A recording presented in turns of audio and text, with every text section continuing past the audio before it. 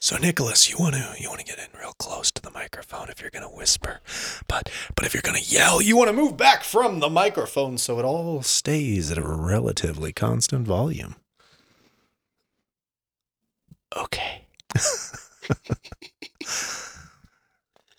Good morning, afternoon, or evening, whenever you are listening to this. This is Manfully Live Podcast. My name is Mike with a mic, and next to me is Deacon Nick. If this is your very first time tuning into Manfully Alive Podcast, it comes from a well-known quote from Saint Irenaeus that says, "The glory of God is manfully alive." Well, in order for a man to become fully alive, we have to unite ourselves with who, Nicholas? Jesus Christ, our Lord. He is the only man in history who has ever been and will ever be fully alive, because he is not just fully man, but he is fully divine. Indeed. So how do we get to know our friends? Well, we typically talk to them. Absolutely. We've got to get to know them. Got to dive in. And we've got a lot to dive into this week. Yeah. So let's get to know Jesus through the gospel. And I'm going to go ahead and kick us off this first time. Because you usually do the first prayer, but I think I want to take it this time. Excellent. Pray it up. In the name of the Father, and of the Son, and of the Holy Spirit. Amen. Come, Holy Spirit. Dwell with us and help the words of the gospel to permeate our being, and to not to just be words that settle in our ears and change nothing about us, but Lord, let your words influence ourselves, our thoughts, our actions, and the whole of our being, so that they can take a root and bring life to all those that we encounter, and especially to those who we try to love. We ask this through Christ our Lord. Amen. In the name of the Father, and the Son, and the Holy Spirit. Amen. Last week's challenge was, and this was actually 2 weeks ago, because both Nicholas and I took a slight vacation for the 4th of July holiday. Family week. And Indeed. so the following Sunday, we did like most people do, and we took a vacation. And so I hope you all forgive us for giving you 1 week without our robust baritones in your ear. But more importantly, the question was, and the challenge was that we left, was to be the spiritual leader in your home or native place, because that is the hardest place, as reflected by the Lord, that when he went home to the place where he was just not the Son of God anymore, right? Not the Messiah, but he was just to them Jesus, The carpenter's son. Yeah. Yeah. Didn't Mary your mom? She's very human. Yeah. Very. Yeah. Huh. So I really honestly believe I got to say, I think I failed in this one a little bit. I did a good job of making sure that prayer was occurring within my family and within my home. But more importantly than just letting those moments occur is to be the leader that shows the devotion, shows the respect, right? It's the difference between showing up and participating. Sure. Yeah. So I would say over the last 2 weeks, I had a couple successes, but I don't know if I was fully the complete spiritual leader that I needed to be in my home. Yeah. What are your thoughts? Well, I would say I had some successes and some failures as well. As well, I'll put a little accent on it. All right. But Show did. That's right. Show enough.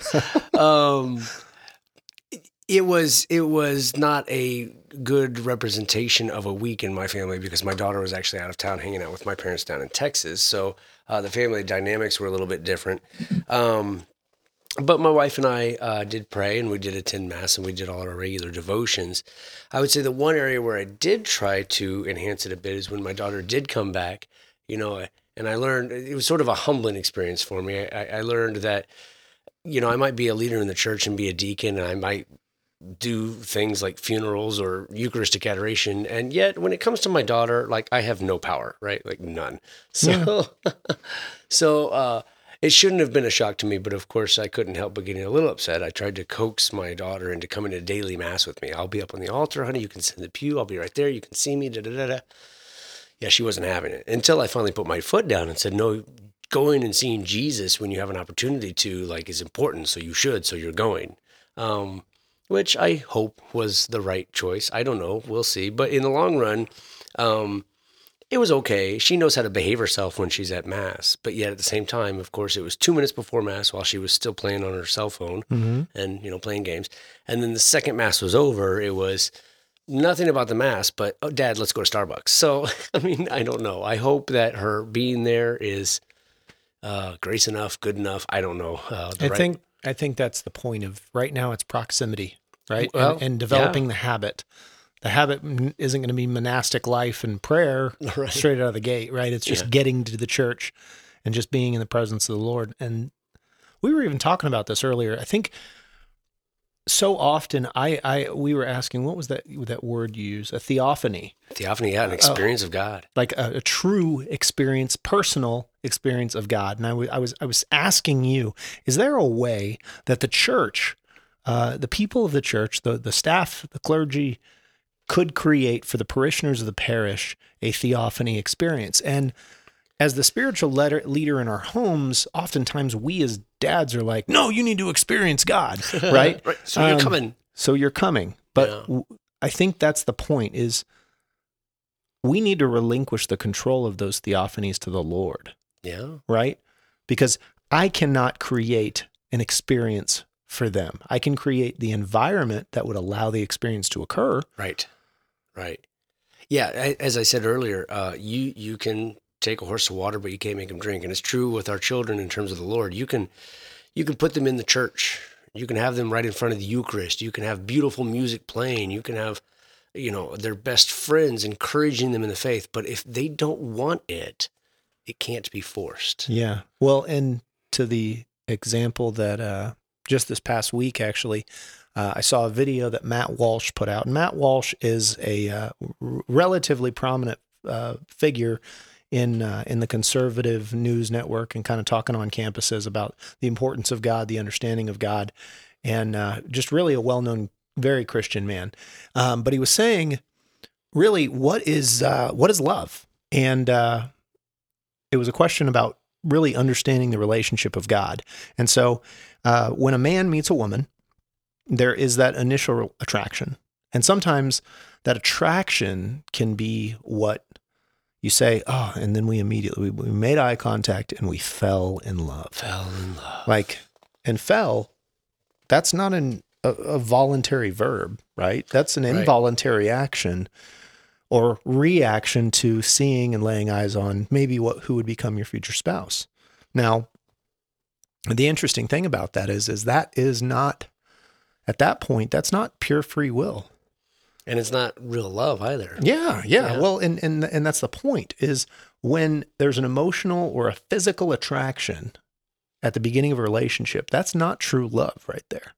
Right. What true love comes from is the voluntary choice to love that person. Yes. After you've regained your free will. And so his point was that when we're trying to be these people of these Christians that are leading people back to the faith, it's really, really important that you allow people to choose to love God. And God doesn't want servants based out of fear. He wants us to know him and love him. And you cannot fully love if you take the free will away from it. So true. Well, and not only fear, but also, hysteria. You can't have fanatic bouncing off the walls feelings and be in love with God, because love is peaceful. Love is kind. Mm-hmm. And if there's not a calm about us in terms of our presence in the Lord and our devotion to him, we still have some work to do in terms of falling in love and serving God. So I think these are all good pointers in terms of how we as husbands can point our families in the direction of faith and truly be, as the goal said, spiritual leaders in our family. If we keep some of these sort of pointers or whatnot in mind. Yeah, these topics need to stay as close to front of mind as they can when you're going about your day. Is that you can't create the experience of God, but you sure can help the environment to allow God to work. Yes, Right. yes. Which is where I think a lot of people ask the question about what media, what TV, what magazines, what stuff is invading our families and our homes, so that we can concentrate on the Lord rather than other things. And are they bringing us closer or further away? Right. Those are all good questions. Well, okay. So we've got a pretty interesting gospel today, but it's one of those shorter gospel readings that is a tie-in between the Old Testament and the New Testament. So Very much so. Yeah. do you want to go ahead and kind of do a little reflection on what the first reading was, and then we can go right into the what the gospel? Yeah, well, the first reading is from Jeremiah, and it's really God recognizing the fact that the leadership of the Israelites, of God's people, are not shepherding them, are not truly loving them. And so God, in his righteous anger, tells them that you have done a poor job, and so I am going to become the shepherd of my own people, because all you've done is lay burdens on them, and I am going to judge your evil deeds, and I am going to ensure that my people are led by a good shepherd, by somebody who loves them. Which is so quintessential to even that tie-in from the challenge from last week, right? If we cannot first love in that voluntary sense, right? Just my love is a free choice. The way Christ voluntarily loves us, he wants that equal free will love from the shepherds to the flock. And the flock is us in this example. So it's important for any shepherd to first love the flock that he's leading. And if you can't, then how do you even hope to create some sort of bond that's going to allow them to love you back and freely choose to be led? Precisely. Which leads us well into the gospel. So I guess I'm up. Go for it. Okay, I'll read it. Let's see. The Lord be with you. And with your spirit. A reading from the Holy Gospel according to Mark. Glory to you, O Lord. The apostles gathered together with Jesus and reported all they had done and taught. He said to them, "Come away by yourselves to a deserted place and rest a while." People were coming and going in great numbers, and they had no opportunity even to eat. So they went off in a boat by themselves to a deserted place. People saw them leaving, and many came to know about it. They hastened there on foot from all the towns and arrived at the place before them. When he disembarked and saw the vast crowd, his heart was moved with pity for them, for they were like sheep without a shepherd, and he began to teach them many things. The Gospel of the Lord. Praise to you, Lord Jesus Christ. I really love, the simplicity of this gospel, because it's just talking about the great desire that I think every man, woman, child has for a master. And so these people are exemplifying even myself and my own desire for truth, beauty, love. And Christ, being this ultimate example of this, is just drawing crowds just because of the witness of his truth and him being himself. Yes, he loves them. Absolutely. And in fact, this is an illustration in reality of the description that Jesus gives us of the Good Shepherd himself. And so as the Good Shepherd, he says, the sheep know my voice and I know them. And you see in this gospel message, you see the people recognizing their shepherd. Sort of. It's like they can't call him the shepherd. They don't understand that that's what he's doing, but they are enthralled by him. They have to be around him. He tries to essentially escape with his disciples on the boat in the water and to go to the other side, and they hear about it and they run to the other side. And they beat him there. The people on the other side, and this is the gospel that leads up to the feeding of the masses, right? Yeah, the 5,000, right? Yeah. So this is, it's very quintessential that you have this moment right here where you're stopping and you're saying, when you've experienced Christ, when you've had that theophany moment, that all of us as men, as husbands, fathers, brothers, sons, should be pursuing that Christly moment. The biggest piece here is that once you experience him, you will hunger to experience him again. Precisely. Yeah, that's why we're going to that feeding of the 5,000 next week in the Gospel of John. It's going to sort of round off our understanding of what the Good Shepherd is, the way in which he provides. And they know him. They understand his goodness even without understanding precisely who he is. And he promises them, just like he did in the first reading, excuse me, as a good shepherd, there will be no fear. There will be none missing. All will be fed. He's moved with pity. This is an important line. Pity, not like, oh, I pity you, oh, you poor little child, but pity as in, oh my gosh, you need something and I can provide it, and I'm going to because I love you. Yeah, it even states their necessity for it. He says, people were coming and going in great numbers and they had no opportunity even to eat. Yeah. So this is like the they're denying themselves food to be near him. It's amazing. Yeah. Gosh, I love it. But it's also it starts this gospel with the apostles gathered together with Jesus and reported all that they had done and taught, right? So at this point they're already being sent a little bit out to begin the teaching of what he shared with them. And so oftentimes people use a lack of fullness of the knowledge to even engage the conversation, right? Oh, yeah. I don't know enough about the faith, so I can't go and teach anybody anything. Yeah, but that's not the call. The call is to spread the good news at all times. And what's most powerful about our ability to share the good news is not our knowledge of theology. It's our knowledge of Jesus. If he has done something spectacular in your life, if he has moved your heart, if he has caused within you great love to overflow, that's how you witness Jesus in your life. Yeah, I mean, if he's healed even the smallest wound, that could be a spectacular wound that someone else carries and you don't know. Yes. Right? Help me get over the loss of my grandmother or something. That you say that to a person who's in pain and maybe has carried a scar with them their whole life because of the loss of someone like that. That could be the thing that causes that conversion moment. So sharing those little moments, those little nuggets, right, of the Lord, it's paramount. It's not in our ability to impress with our theological knowledge. It's our ability to share the way in which God has entered into our soul and transformed us into himself. Which is precisely why we need to take time to digest this gospel and ask ourselves. It's funny you would say that.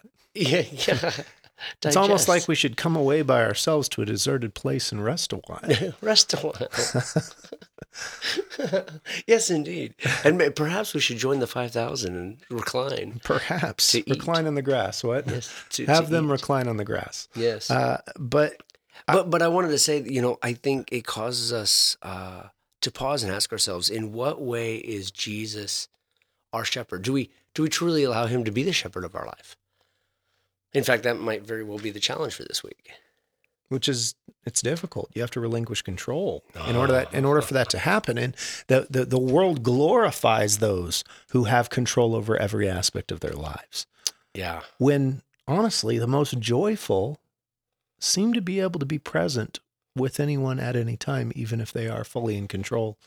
Yeah. Or fully not. I'll never forget hearing a homily one time where the simple nugget of truth that the priest was trying to get across, he simply said several times throughout his homily, he said, possessions possess. And he's just getting across the fact that the things that we own sometimes end up owning us. But that includes our desire for, or even our blind belief that we think we're in control. Because the more we think we're in control, the more we have to hang on to it. And the more anxiety that builds within us, trying to continue to have control. But when we relinquish that and we recognize the fact that God is the author of all life, we can rest in him. We can allow him to take control of our lives. And the Good Shepherd does just that. That's why he leads and feeds and teaches his people. As above, so below, as within, so without. It's the idea of what I think, the thoughts that I have, right, are what my body enacts. Yes. Right?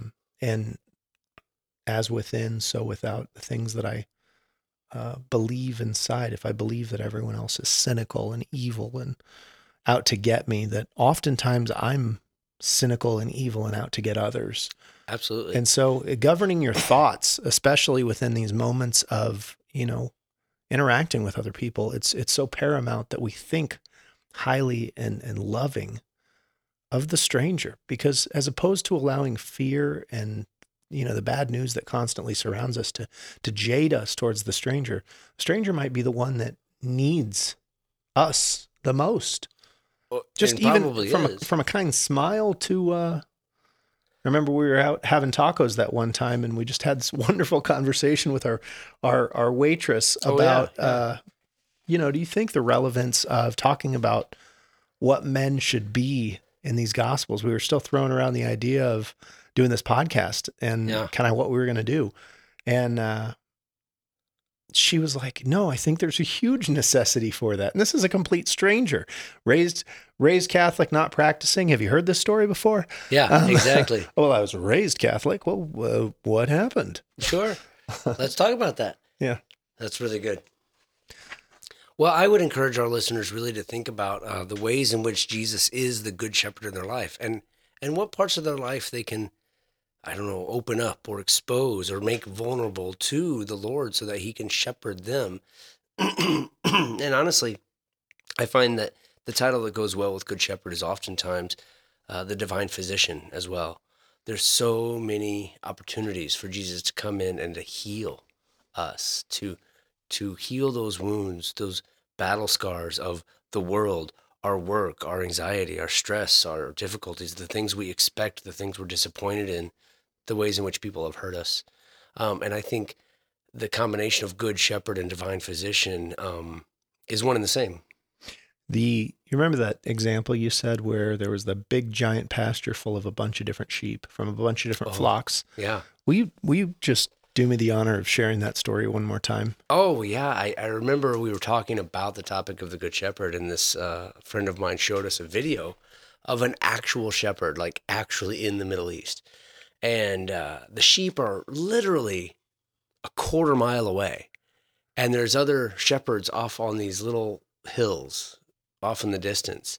And he's speaking some other language. I don't know what it is. He turns to the camera and says something. The next thing you know, he turns around and he faces the sheep, and he does like this really loud but kind of unique whistle.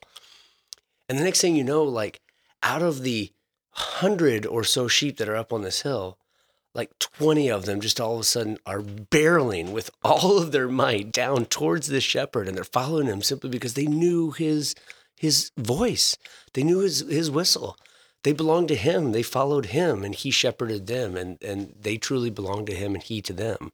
And it was beautiful to see dumb sheep animals following their master, recognizing who he was.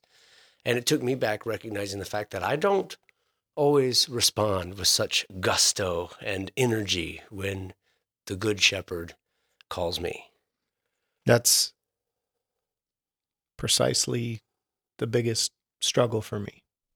I mean, I can only reflect personally on that, but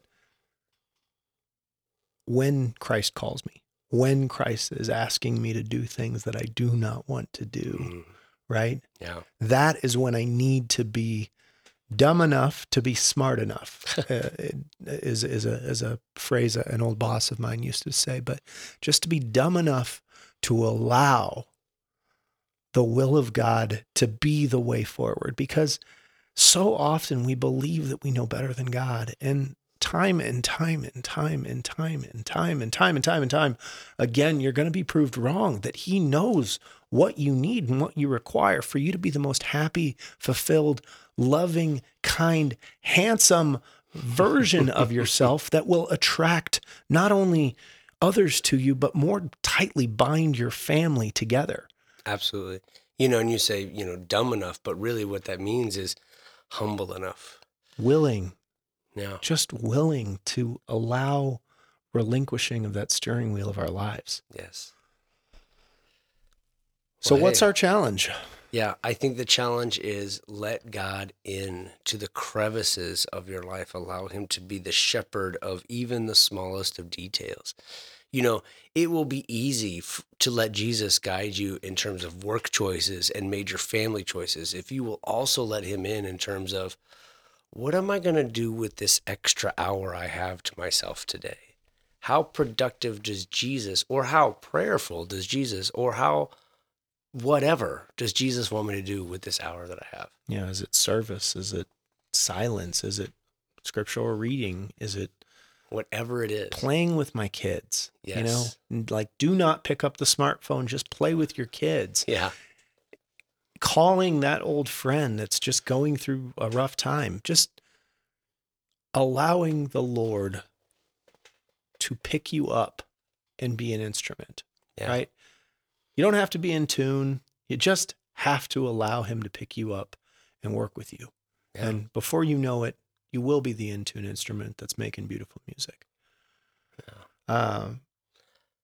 You want to close us in a prayer? Absolutely. Yeah. In the name of the Father, and the Son, and the Holy Spirit, amen. Amen.